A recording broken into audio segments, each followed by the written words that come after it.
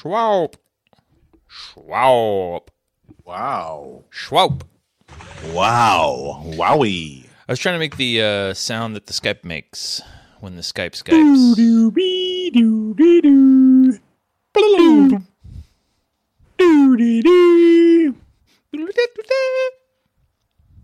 Morning, John. How you doing, buddy? Oh. What?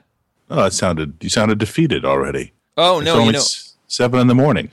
No, I'm not defeated. I've actually, I'm in a mode right now that I sometimes get into when Rian's out of town, because I wake up early typically, but I don't want to. That's quality time there. I don't want to abandon my lady in the afloat on a sea of slumber. So I usually just try to lounge around in bed and read, and then fall back to sleep some more, and then get up with her later. But when she's gone, like, I got no reason to stay in bed, so I get up and start doing shit. So I went and bought a new mailbox, and then I decided a new mailbox. Tried to install it before the podcast, which is why we're starting 15 minutes late, because I ran into trouble with the postman. No, just with an odd sized package. Yeah, well, it's just mostly the problem is my own impatience and lack of skill.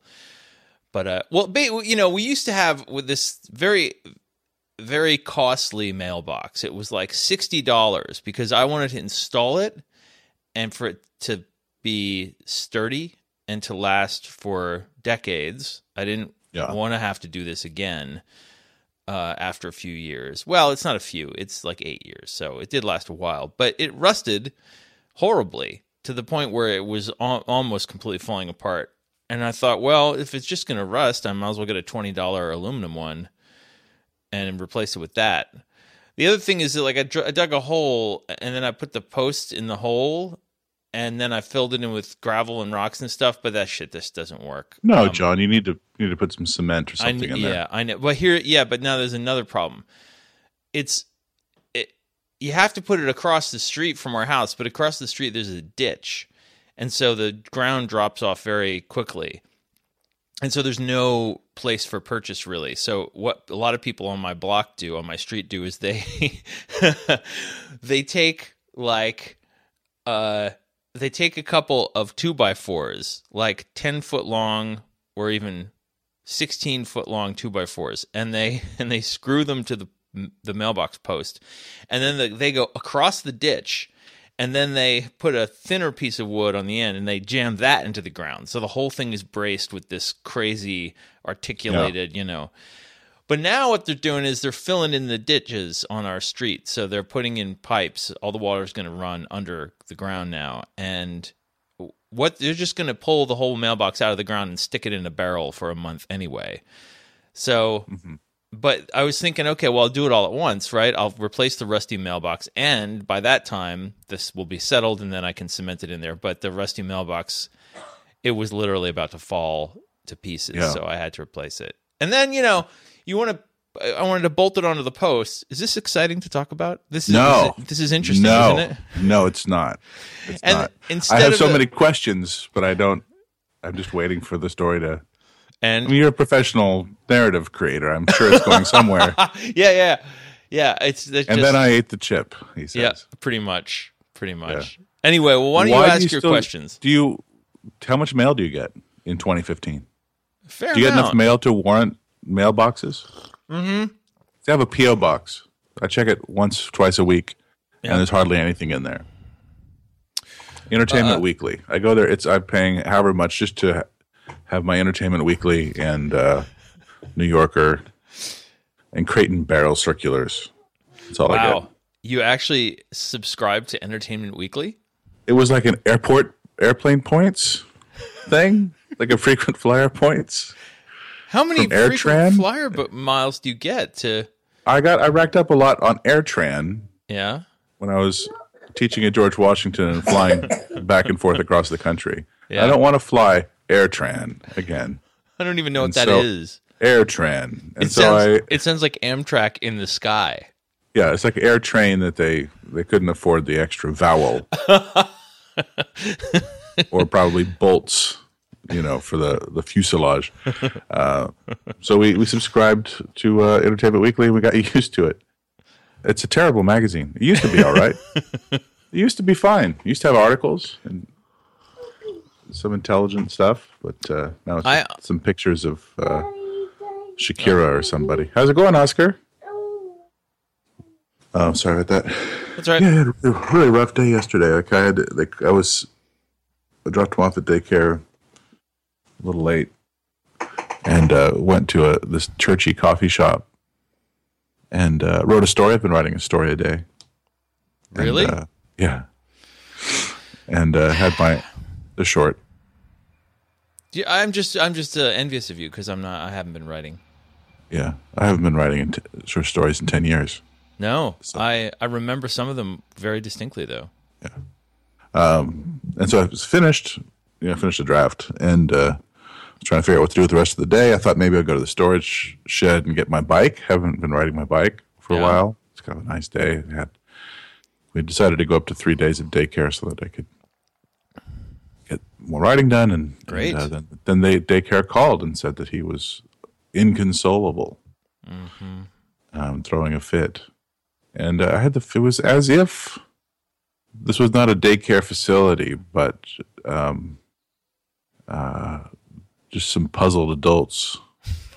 a child whose home a child had wandered into was sort of the feeling. Yeah, I think it was a pretty bad fit. He has a throws a fit every 3 or 4 months, which I think is normal.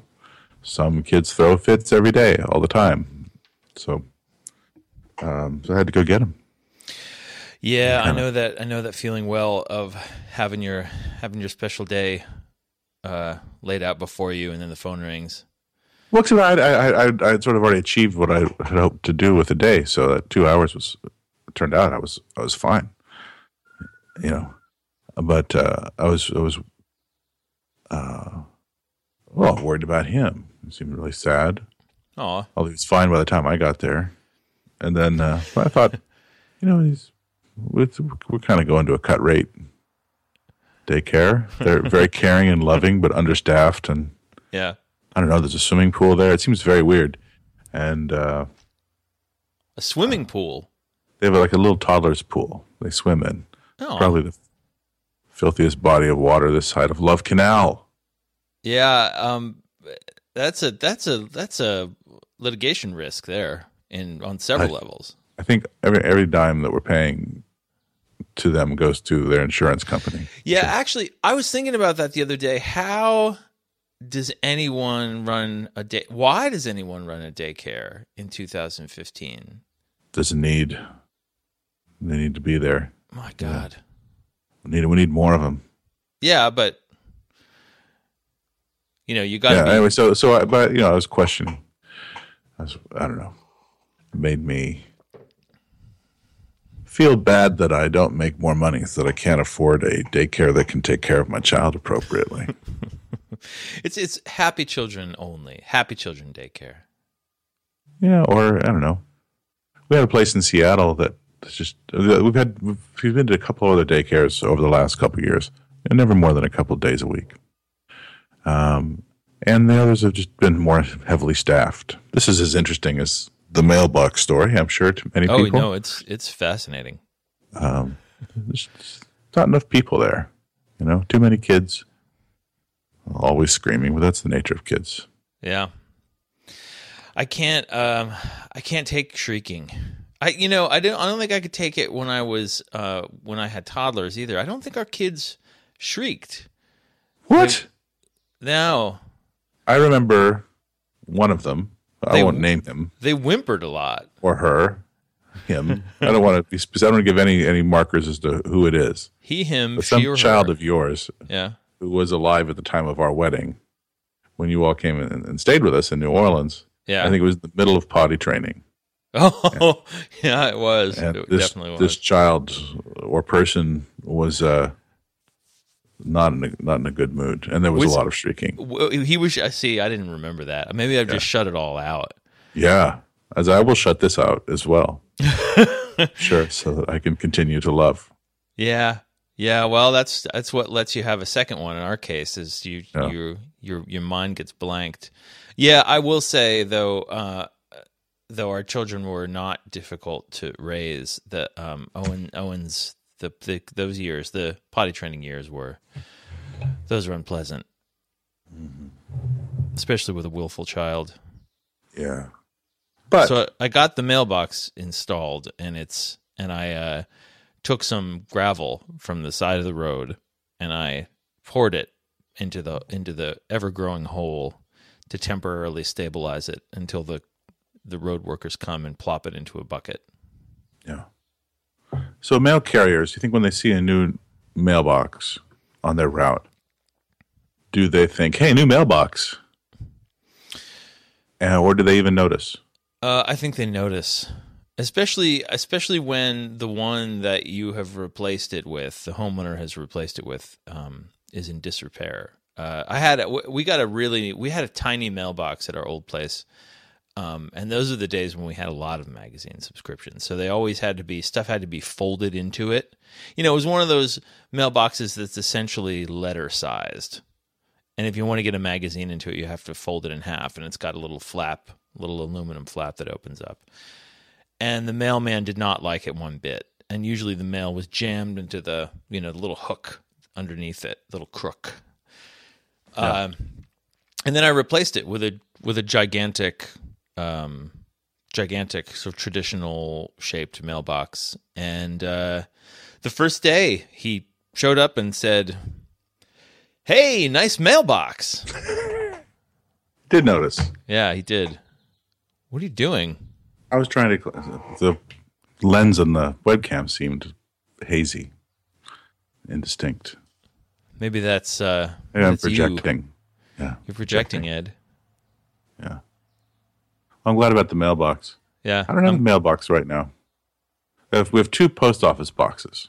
Well, we have a post office box, which is mostly my stuff, and then there's a mailbox in a bank of mailboxes here at the apartment complex. We don't check them very often. I remember how much, and we've talked about this, checking the mailbox seemed to be the main thing that one did as a writer. Yeah. I mean, you, in fact, became a novel, I think, really stemming from Yeah. the mailbox focus. Yes, absolutely. I would not have written that were I not so focused on getting manuscripts back in the mail. Right. Were you not a writer, you may not have written that novel. Yeah, I might not have. It's funny how fate works. And the obsessive quality of that book, I think, is related to the obsessive relationship with mailboxes that we had in the last century. Now I that's don't. over. It's not. There's a lot of things. This is old man talk, but a lot of things that have disappeared from our lives that I did not expect to have disappeared. Right? There's some things you expect to go. People, things that have been around. Things that already seemed kind of archaic. But I would not have predicted the main irrelevance of mailboxes, newspapers, telephones, Yeah. human conversation. Now. Well, or a certain way of talking, a certain way of catching up with. Okay, people. so what have we lost? Well, I think we have shallower relationships Do you really? because people don't. Yeah, there's not much face to face talk. Well, if it isn't a little Oskibo. I think maybe that's in your case the result of having a small child and moving around a lot. Moving around a lot. Yeah. But in my case, this portion of my life, or at least until the last week when all of my friends moved away, was more conversation, FaceTime focused than any other time in my life, except maybe for graduate school. Yeah. There's a lot of band practicing. Yeah. A lot of yeah, that's true. That's nice. And of course, I teach, so I'm talking to people in that context. You leave the house, for example. I do leave the house. Yeah. Yeah. I do leave the house. Yeah. We've been looking for houses. I think I told you that. Still. Yeah. It's I think it's odd for Oscar. Or not odd. I think they think children accommodate to anything. But the idea that this is what adults do with their spare time is they go into houses that other people live in or are abandoned just for fun for 5 or 10 minutes. And they examine the whole house. They want to see the whole house. Our curiosity is enormous for what is in other houses. How do we select these other houses? I think it's a mystery to him. Yeah. And why, how they relate to the future is not something that's in his calculus. Let's go look inside this house. Let's look under this rock. Let's look in this cabinet. And then one day you move under that rock, and where do all the people live? Yeah, are all these houses empty that we pass as we drive around? Does he ask these questions, or are you imagining him? He asks none of these questions. Is he as quiet, not voluble as he seems from my distant observation of him? People say that. People. That's the impression people get. Yeah. I don't see that because he talks constantly to us. Yeah, that's what I was asking. Yeah. I'd assumed so. He's merely private. He keeps his own counsel. Yeah. Yeah. Yeah. If he doesn't talk to you, maybe he doesn't got nothing to say to you. Is someone operating a dot matrix printer in your house? Can you hear that? Yeah, what is it? It's our refrigerator. How bad is it? It's not supposed to make that sound. No. Oh, it's not interfering with the recording very much, but it's audible to me. That's a thing you have to live with. That's extraordinary. Yeah, we've gotten used to it. This is that the refrigerator came with the apartment, I hope? Oh, yeah. All the appliances. Good. So when you find... We'll be here long after we leave. When you find the rock you're going to live under, you'll have a different one. You won't hear that anymore. It'll be louder or quieter. Yeah. But the disappearance of newspapers and telephones is startling to me too. Mm-hmm. Toby is now reading Red Mars, the Kim Stanley Robinson science fiction novel. And one of the things I remember from it, I read it when I was in graduate school, was everyone had little computers on their wrists that had access to their personal library of data. They could read all their books right there on their, all their research materials were right there on their wrist. And this is, this takes place very far in the future. But not only do we have that, but the idea that you'd have to have your own personal library is absurd because all of the information is available to everyone all the time. And of course, it's made us all much smarter, and we're all making much better decisions now.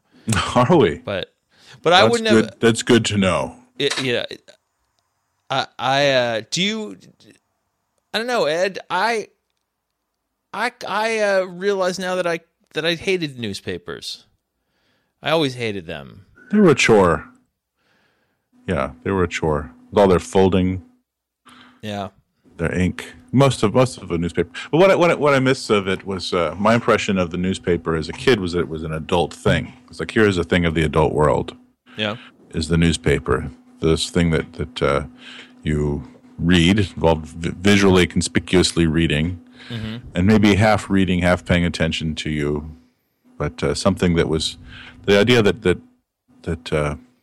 what's going on in the world is something that you ought to know at the beginning of the day, in fact, and something that you can talk about with the people that you wake up with, your family or whoever.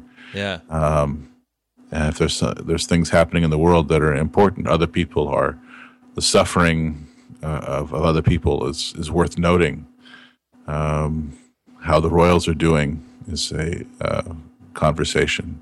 Yeah. It was, and I liked just the gravity of the columns, the grayness, even of the Topeka Capital Journal, the an austerity and reserve even in the headlines, and the design that seemed to suggest that the adult world was orderly, columnar, reserved, austere, well considered, thoughtful, complex, and connected, which does not turn out to be, and none of that is true. No. Yeah, No, I'm sure it was not true at the time, but at least there was a veneer of it. People were devoted their lives to putting on a show of it, and now everybody walks around in cut off jeans and t-shirts with that say things on them, and these are grown-ups. You lost me right at the end there. You lost me with the t-shirts and the cutoffs. You see these people? Yeah. See these grown-ups, many of whom are younger than me, dressed like it's a community service day at camp. You know, almost everybody in America right now is dressed so that they could like get some paint on what they're wearing and throw it away, and that would be fine.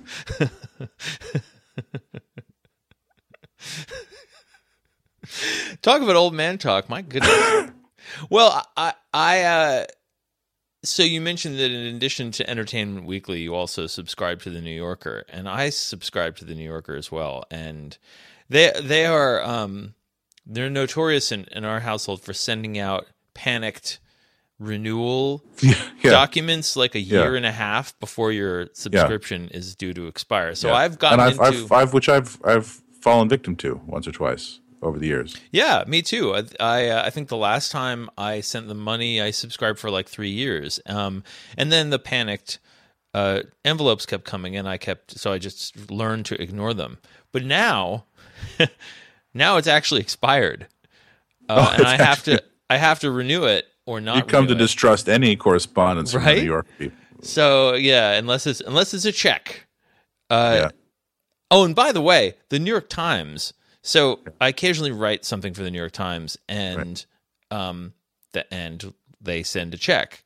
But then their subscription department also sends things that look like checks. Oh no! The things where you've got to tear the strips off the sides and the top, and little clear window. No, it's like the all-in-one thing that where you take the zip strips off the 3 sides and you unfold it and then you can tear the check out of there. And by the way, the guy who invented that and made $1 billion off of it lives down the road from where my family rents a house on Long Beach Island, and he has a hideous Mickey Mouse mailbox, and it's a conventional mailbox, but it's in a housing that's like a thick, like maybe 2-inch thick slab of wood with a cartoon of Mickey holding the lunchbox, and it's sort of a landmark when we're going to the house for the first time every year. We pass the Mickey Mouse mailbox, and we know that we're almost there. And it disappeared for a couple of years, and as I later saw there was a handwritten sign there on the mailbox. And when I was taking a walk a few days later, I checked it out, and it said, "Wondering where the Mickey Mouse mailbox is? Mickey is undergoing renovations." And so there was no Mickey that year. And then the following year, he was back, except now, instead of just being painted like you might see in a cartoon in the paper. Black and white, red pants, yellow buttons. Exactly. Suspenders. Exactly as you'd expect. Okay. So now it's the same picture, the same pose, except now little bits of shading have been put in. So it now looks like the CGI version of the same character, and it looks ridiculous. It's attempting the whole idea of putting Mickey Mouse on a 2-inch thick slab of wood. You are essentially taking that flat 2-dimensional version of him, and that's what the nostalgia, I presumed, was for. Yeah. Not some current idea of what a cartoon character ought to be. Anyway, so that's what those are the things that the New York Times now sends their please subscribe notices in. So I'll take one out of my non-Mickey Mouse mailbox. Yeah. And I'll think, aha, I'd forgotten that I'd already been paid for the last review that I wrote. Yeah. I figured this is a new check from the New York Times, and I'm thinking, great, it's Great, whatever, we can eat today. Exactly. Yeah. Or it'll be like this is an unexpected couple of $100, and we can go out to dinner or something. And I open it up, and it's like, whoa, why did you cancel your subscription? And the reason I canceled my subscription is that the asshole who delivered it threw it in the bushes every time, intentionally, I think. That's right. Yeah. Presumably because we didn't tip him enough or something. I can only imagine, because once I thought it through. It might have been a Boston guy. It's real easy not to throw it in the bush. Really, really, really easy.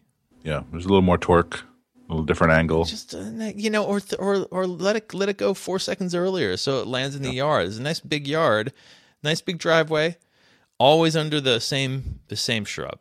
And I would have to crawl under there in my bathrobe in the snow. No, that's no good. No. So I don't miss that. Yeah. No, I understand that. I understand. Oh, but the New Yorker. So I am gonna renew the New Yorker, and the reason is this. I mean, the New Yorker often has good writing in it, and I like keeping up to date on a sort of, it's like a conservative, not politically conservative, but conservative overview of contemporary culture, not sort of leading edge culture, but things that might be interesting to me. Yeah. And because I don't live in New York City, I'm not aware of a lot of these things, so it's good to keep up.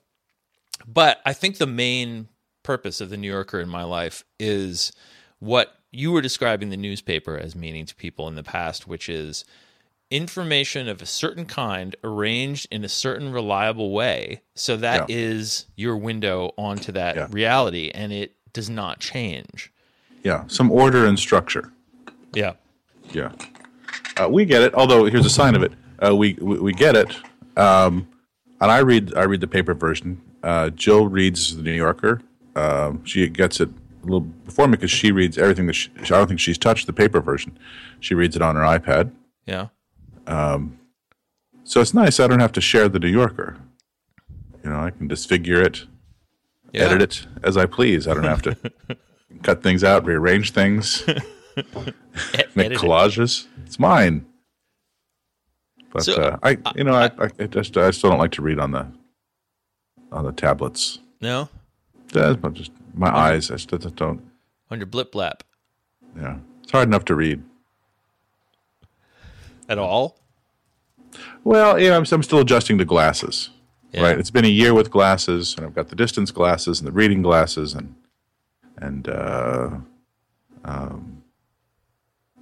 so I still just like driving and reading are still getting used to doing them without, with this assistance. It's better. Yeah. I tried on a bunch of reading glasses when I was at the Jersey Shore last week, just because I'm going to need something, because my distance vision is pretty much stabilized. I mean, it's bad, but it's stable. But it's like my eyes strain. I need a great deal of light to read at night. So I brought in a new, brighter lamp, and I kind of lose focus. And if I'm looking at a computer, I have to increase the font size and so on. And I tried on reading glasses, and it didn't work at all. No, none of them worked. So I think I think I have no farsightedness. I think just my nearsightedness is creeping closer and closer. No, it makes sense. Yeah, maybe it does. Yeah, this is the Old People's Podcast. Yeah, you've been listening to with Old Man John Lennon. Old Man Ed Skoog. Yes, this is not news to anyone who listens to the podcast. It has always been an old man podcast. Yeah. If we'd started it when we were 20, it would have been an old man podcast. It would have been older. Yeah. Oh my God. Yeah. I think you and I have always aspired to be in our 60s. No aspiration. I just always have been. I've always been an old man. I have been. Understood things late. You just smoked Missed a pipe. The window on a lot of things. You're the only 25-year-old I knew who was smoking a pipe. Oh, I still wish I could. It's too stinky. You can't just do it out of doors. It gets in your clothes, and it's just no, I don't have the time. I like smoking a pipe. I don't like the way smoking a pipe looks. And it's hard to get the right tobacco. Surely Portland, Oregon has a thriving tobacco culture. You think there's a lot of pipes stuck in those hidden inside those beards? Yeah. Yeah, definitely. Little pipe rack.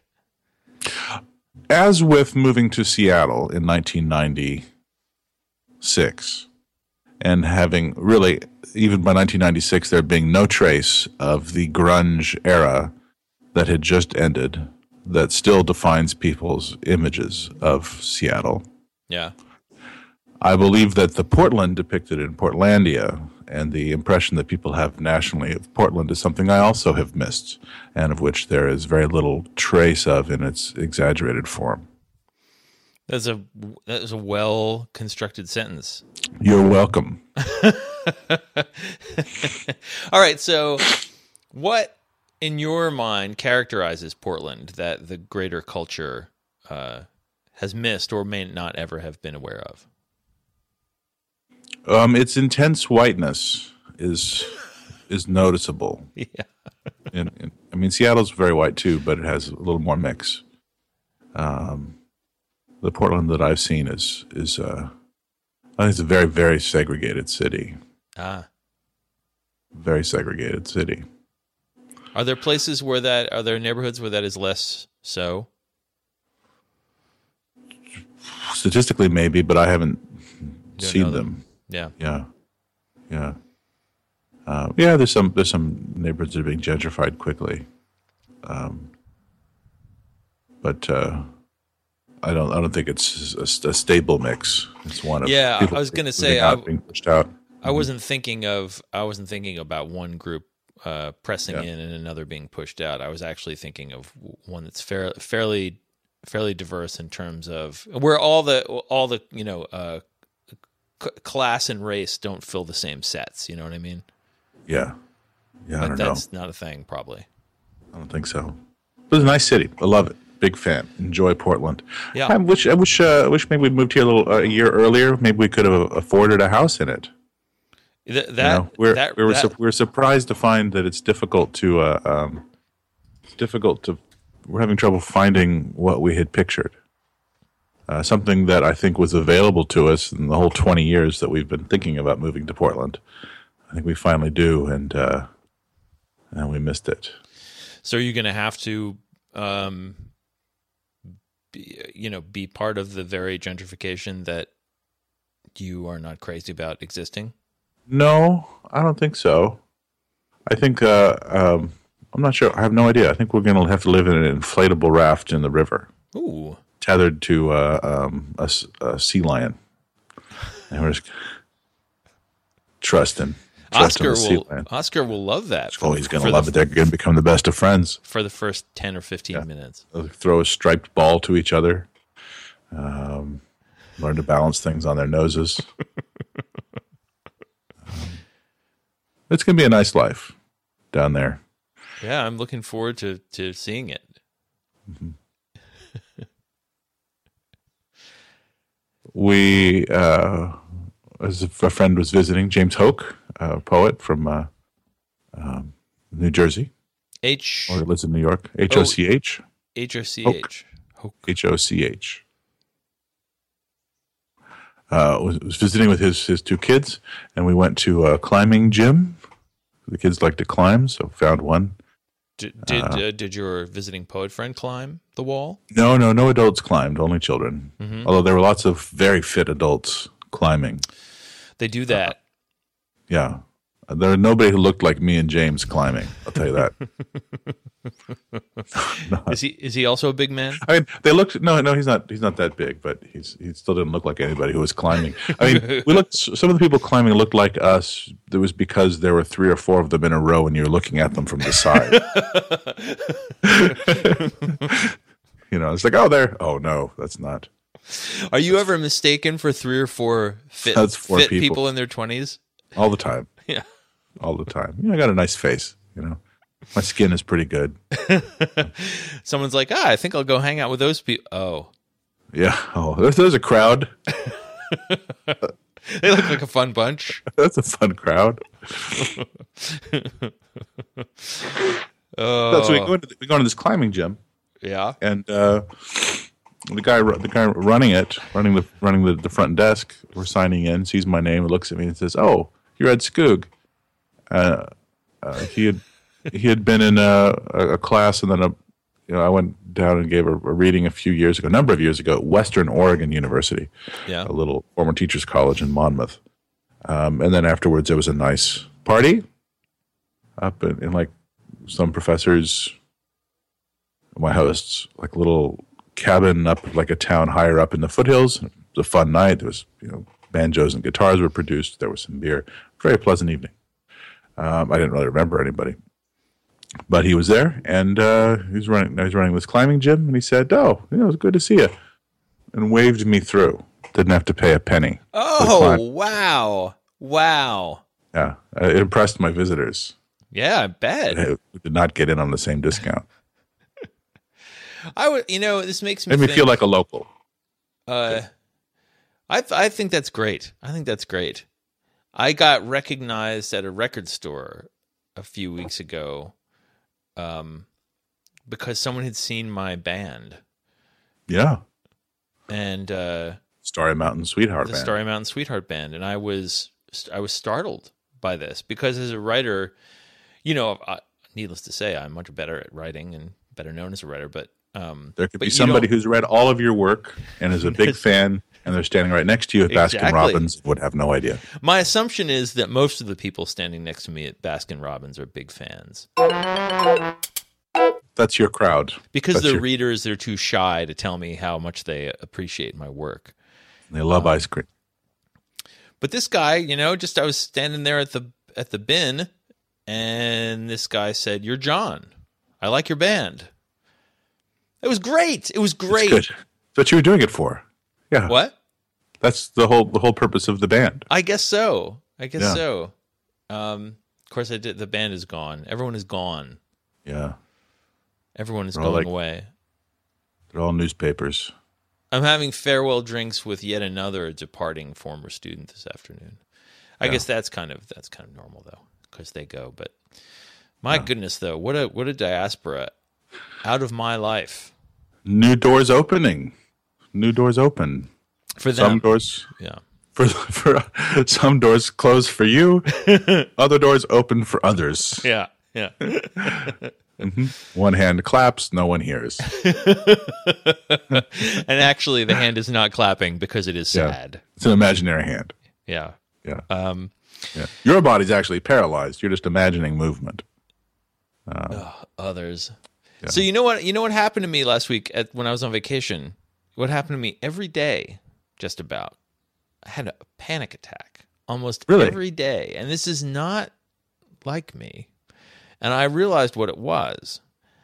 At the Jersey Shore, at least on the islands. Proximity to Ray Romano?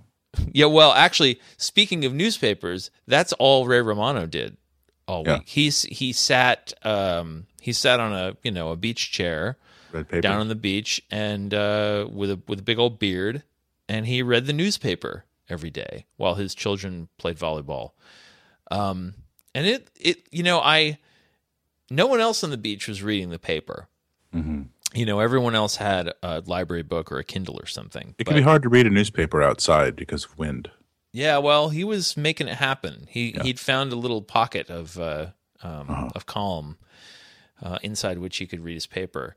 But I for a moment, I kind of envied him. I was like, he's in his little world there with the paper.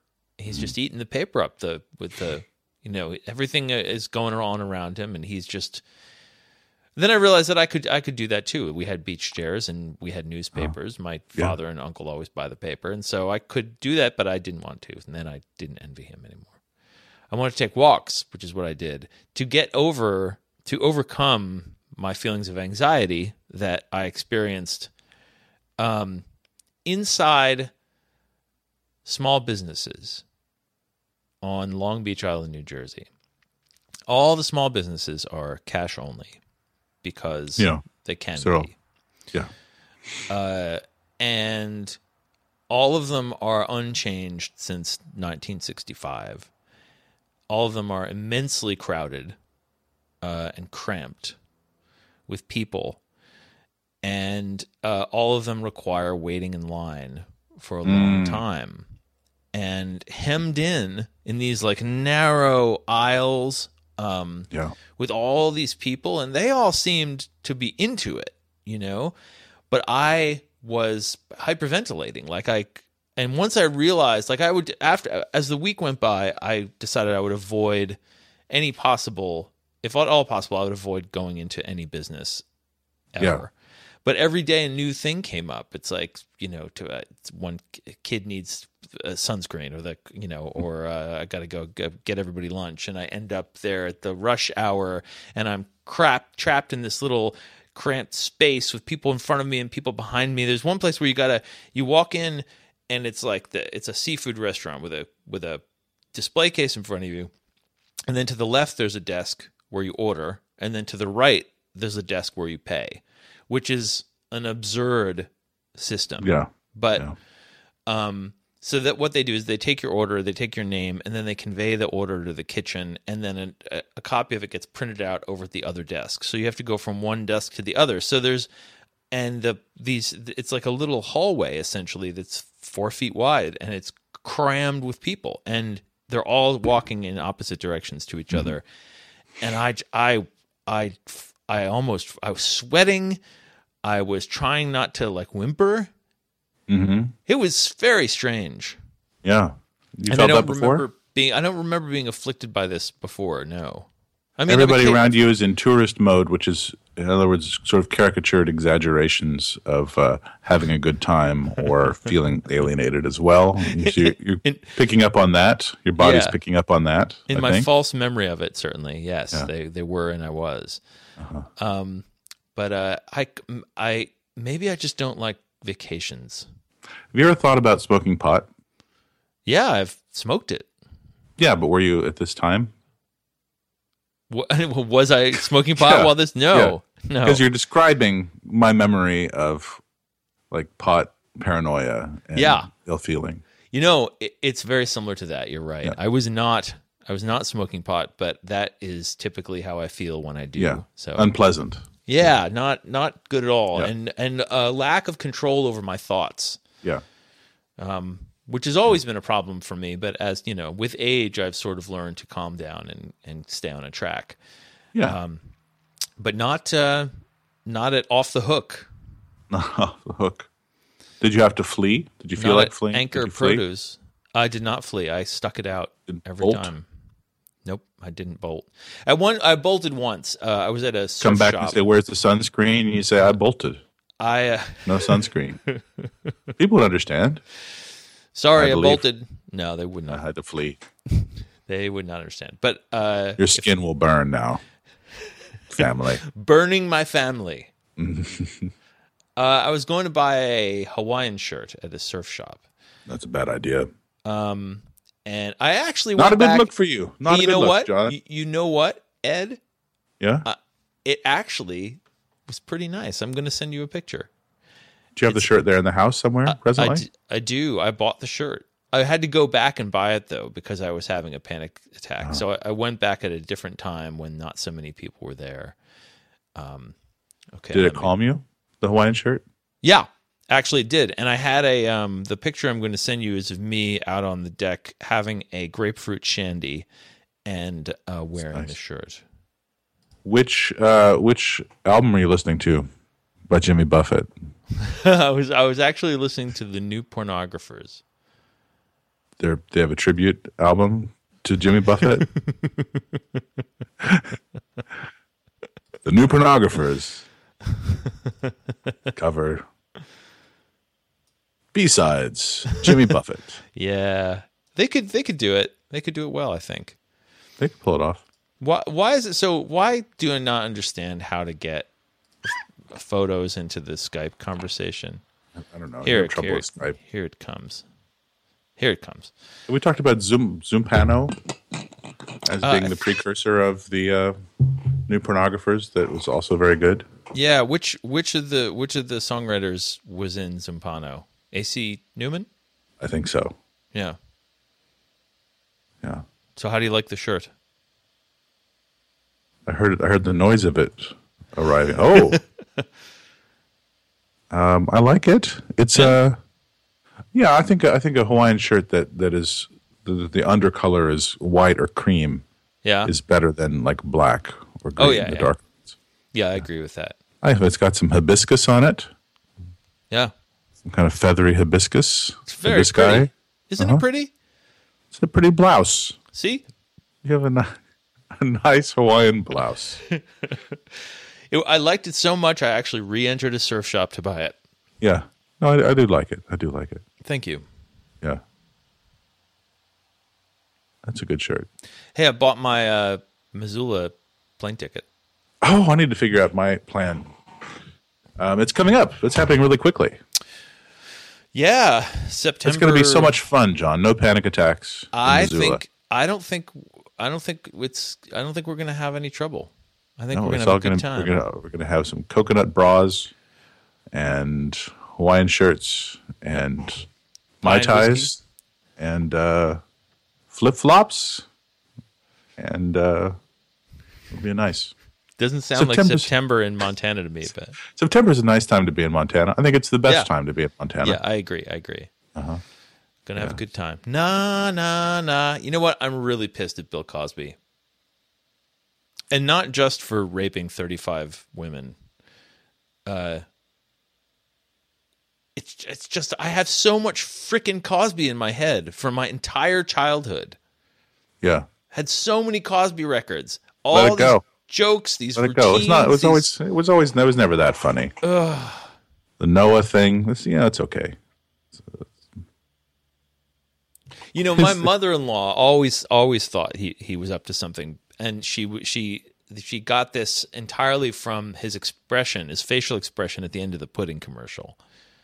She thought a man who is capable of making that facial expression is probably doing something very, very bad.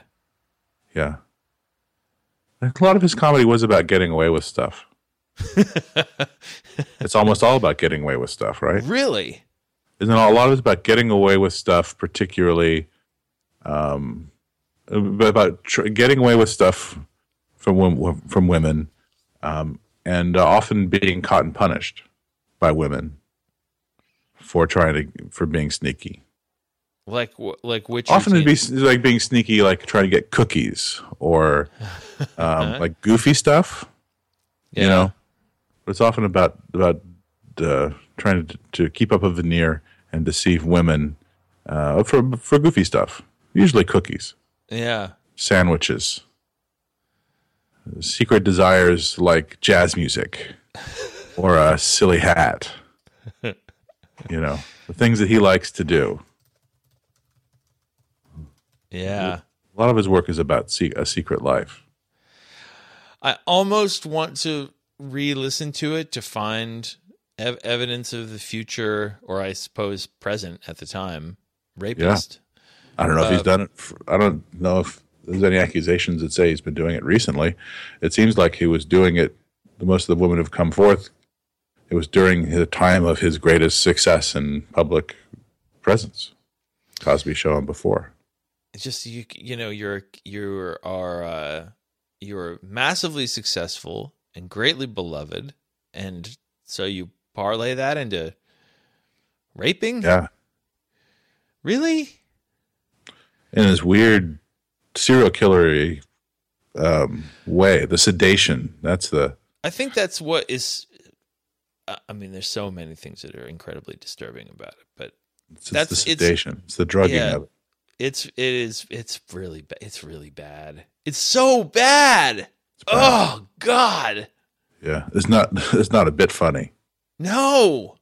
Not a bit funny. Yeah. Oh, Jesus Christ. It's even worse thinking about, I mean, here I am talking about my own suffering, having Bill Cosby routines in my head when I'm not the one suffering here. But right. I think a lot of people are feeling this way. You got off easy. Yeah, right. Vis-a-vis Bill Cosby. all have this stuff stuck in our heads forever. You're shrugging. You're over it. You've gotten rid of it. I think it's easy to forget. Yeah, easy to forget. Yeah. I'm not saying it's so good. I remember it. I know. I'm just saying I remember it. You can just let it go, like the Beatles. I've let the Beatles go after the horrible revelations. You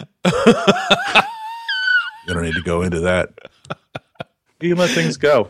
You know, I think Phil told you about how Johnny Cash, beloved figure, was nearly disemboweled and killed by his pet ostrich in 1976. I think you told me that.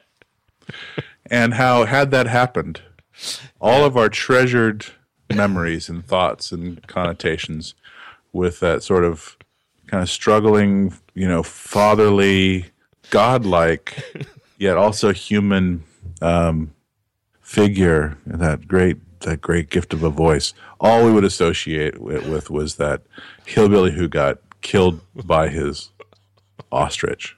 Yeah, you're right. You're totally right.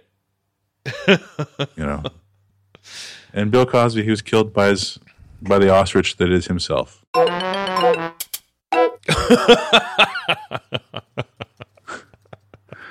the ostrich inside of him, the monstrous,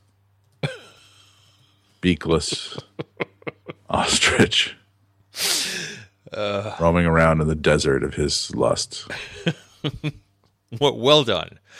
Well contextualized. And you're welcome. Impressed. Very impressed. Food.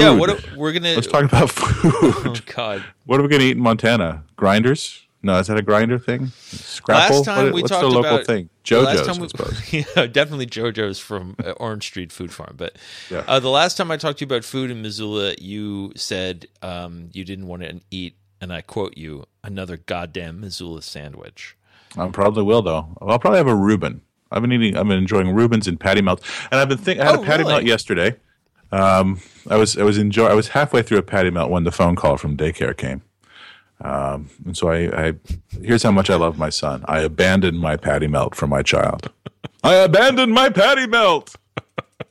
I abandoned my patty melt. But the half I had was pretty good. You didn't eat the rest when you got home? There might be blood thing. No, I didn't have enough time to request a box. I was threw down my Yuppie food coupon and ran off.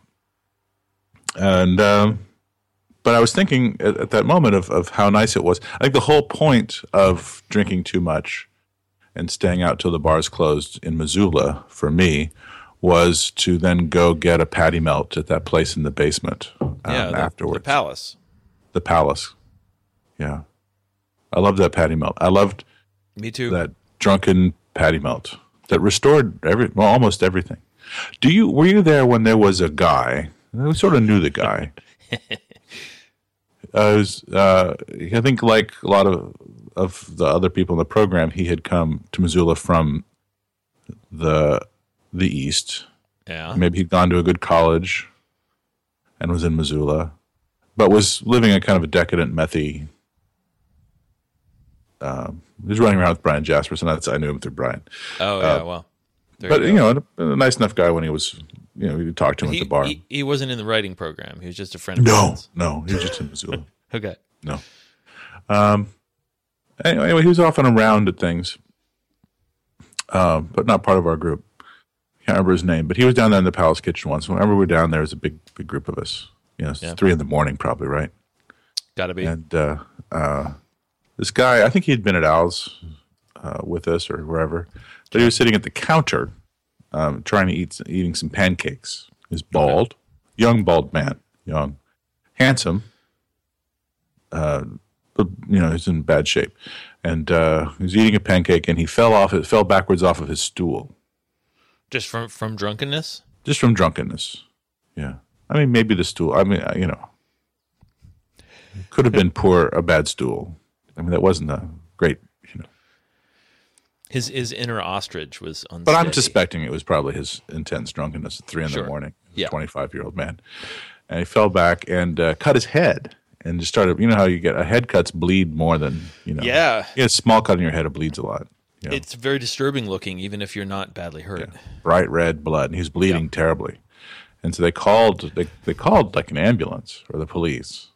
I don't know. Ambulance came, and but he was having none of it. Didn't really understand that he was bleeding. Understood his hunger, so he got back up and was trying to continue eating his pancakes even as he was bleeding into them. Bloody I don't think pancakes. I was there that night. Bloody delicious pancakes. Oh God! Yeah, bloody delicious. Literally, these pancakes, and they were good fluffy, big fluffy pancakes. I don't think I ever had pancakes at the Palace, but okay. So remind me, what constitutes a patty melt? What are the parameters of a patty melt? Well, it's a burger. Yeah, with cheese, and I think you got like grilled onions on there. But you can. But it's not like regular sandwich bread. It's not open like faced. toast. Okay, No. it's on toast. All right. It's on toast, or I mean, it's grilled too.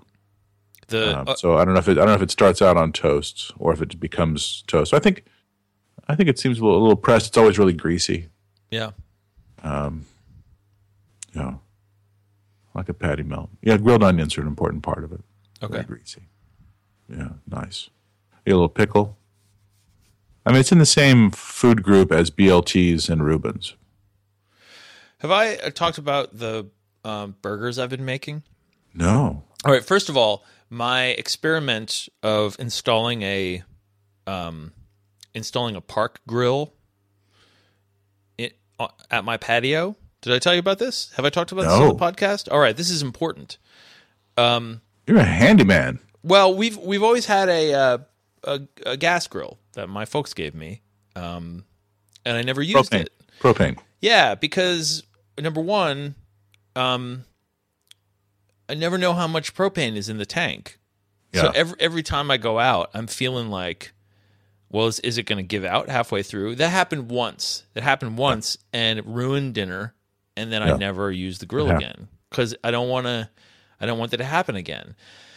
So, and then I got it filled up again, and it was good. It supposedly would be good for a while, but then I'd forgotten when the last time I had filled it up was, and also it doesn't impart any particular flavor, the gas grill. So, what's the not why to the not same just, degree. Yeah. No, why not just cook it inside? It's just like you're cooking. Yeah. It's just outdoor cooking. It's not the heat, really. Grilling. Yeah. I guess the particular kind of heat. Yeah. Yeah. So, and I had this idea that charcoal just tasted chemically, but it turns out that that's just cheap charcoal tastes like chemicals. So, I was out with a bunch of friends in Stewart Park here in Ithaca, having a birthday party for somebody, or no, it was at a different park. But and we were just grilling on one of these park grills, that swivel. They weigh a zillion pounds, and they're incredibly thick, sturdy, grill. But what do you call it? The grate that you grill the stuff on. And it was fun, and it tasted delicious. And I thought, why don't I just install one of these? I bet a private citizen could own one of these things. Oh, easily. Right? I had never thought about that before, and I thought this is super simple, and I should own one. So I bought one, and it's manufactured by Pilot Rock, is the name of the company. I'll link to it. And it's, the instructions are intended for like the manager of a public park to install it. And there's a mechanism, I didn't use this mechanism, but there's a mechanism by which you permanently attach the grill onto the top so that it's very hard to remove. So somebody can't just throw it in their truck and get away. And the pole's set in cement. So I poured some cement and I made a little sort of tiled area or flagstoned area. Nice. And I've been grilling a couple of times a week, and it's spectacular. It's small, so everything is very limited. There's a limited number of things I can do, but I strongly recommend that. What have you been grilling? Well, I've been grilling all manner of things, like pork products from the Piggery, which is a local sort of gets pork from organic farms, and they're sort of expert butchers. They have steaks there too now, and that's also where you can get really nice charcoal that does not taste like chemicals. But the main thing is this: Nicole Cliff, one of the editors of the Toast, the website, she posted this burger recipe that has changed burgers for me forever, and it is this: you put you just make your patties normally. You don't need any seasonings into the meat. You leave the meat as it is, and all the seasonings go on the outside. You're not you're not mixing in onion and mustard or anything. Just to make a patty. Make a patty. Everything's going to go on the outside where it will help to form a crust. So I'm using sort of like little large grains of sea salt. Put them in a little bowl, and then you put in a crap ton of oregano and cumin. Cumin is an important spice. And then you can add, I added a bunch of cracked pepper, which I like on a burger, and a little bit of garlic powder. But the main thing is the salt, the cumin, and the oregano. And you put way more of these things into this mix than you think you need. Yeah. And she has a specific recipe, and I'll link to it. But and then you coat the whole outside of the burger, and then you can cook them in a pan if you don't want to go outside, but they taste fantastic grilled. You turn them exactly once, and they're fantastic, incredibly flavorful, very juicy because the spice mix holds the juices in. So there you go. I'm gonna try it. Wonder if it would work on a broiler in an oven. Probably. Yeah, here it is. May 15th. And she makes mini burgers. She does it as mini burgers for two. Yeah, so it's if you have a pound of ground beef, you'll need 2 tablespoons of oregano, 1 tablespoon of cumin, 1 tablespoon of olive oil, salt and pepper to taste. That's a lot of cumin. It's a shit ton of cumin. Yeah. And I the first time I did it, I under added cumin because I thought, no, that can't be right. This type. And I was like, man seasoning against her will, and I was wrong, very wrong. So I'll link. Do you ground cumin? Ground cumin, yeah. Yeah. Are there other forms? Nice. It's cumin seed unground. Oh yeah. Which is nice, and it's nice to toast it or just fry it, toss it up in a pan for a second, 5 or 10 seconds. Cumin seed. That's very nice. And then you do that and then grind it yourself, and you've got sort of toasted ground cumin, texture-wise. Very nice. Very nice. I use a lot of it when I make meat for tacos or burritos or enchiladas. We typically just use the mix, but I think mix is too much salt. Yeah. Too much salt in the mixes. I use about half of the mix, half of the amount that they want me to use. No, I hate those. I hate the mixes. Mixes are terrible, I think. You should share your taco recipe. You should type it up. You should blog. Well, it's mostly cumin. Yeah. So brown. Take some ground beef or ground turkey. Brown it in the pan. Add a lot of cumin. Cayenne and paprika. Paprika. I try not to use any salt in it. Not because I'm against salt. I just think that the salt just ruins the taste of tacos. A lot of stuff is it's going to be salty anyway, for some reason. Salt just sneaks in. What's your preferred brand of charcoal? Oh, I haven't used a charcoal grill for years. Oh, you're using a gas grill? I don't even. Presently, I don't even have a gas grill. Yeah, I'm not grilling lately. I know. We have a gas grill. The propane's usually fine. They last a long time, those canisters. Yeah. Longer than you think. By the way, the charcoal I've been using is called Stubbs. And from the Stubbs branded by the Austin barbecue. Yeah. Place sauce. Yeah, I found it. I got it at Walmart. It's mesquite. No, it's just all natural charcoal briquettes, and you know I use a chimney to light them with little burning some. Oh, those are good. Yeah, yeah. And I wish we'd had those when I was a kid. Yeah, it's amazing how reliable it is. Yeah, don't need the fluid. But there's this article. Do you know the website, the Sweet Home? No. It's the sister site or brother site. I don't know why the domestic one should be called sister. So the brother. Nightmare Apartment. Yeah. I got a piece up on Nightmare Apartment. It's about cats. It's called the Sweet Home, and it and the Wirecutter are review sites, really focused, kind of curated review sites. The Sweet Home for home products, and the Wirecutter for tech products. But the Sweet Home did this long article on charcoal briquettes, and which are the best tasting ones and which burn the best. And so I recommend Stubbs. Stubbs. I will check it out. I'll also check out Sweet Home. And there's something called Royal Oak, too, that they also recommend. Royal Oak is lump charcoal, so it's like irregularly shaped. And I like that, too. Very nice. Yeah. So there you go.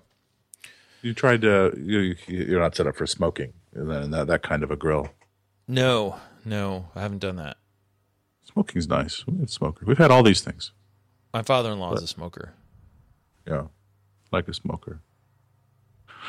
But right now we just have a little apartment oven. But I use the broiler. It does pretty much the same thing as far as the heat application, you know. Cumin's great. A lot of cilantro. Man. Should I do some seasonal eating now that September is within sight? Should I plan to do fall things? What are you doing? What do you do in fall that you don't do in summer? It's too early for fall. But have you been making cebollitos on your grill? This is a good thing to do. So especially this time of year, you can get green onions, in great quantities, and just dip them in olive oil. Put on some salt. Wait. And put them on the grill. Spell this word for me. Ceballitos, I think. Little onions, right? Cebollitos, little onions. Okay, so say it again. How do you do it? I think CEB. No. How do you cook them? So just take green onions, just drench them in olive oil and some salt, and just put them on the grill. Wow. For I don't know, not very long, really.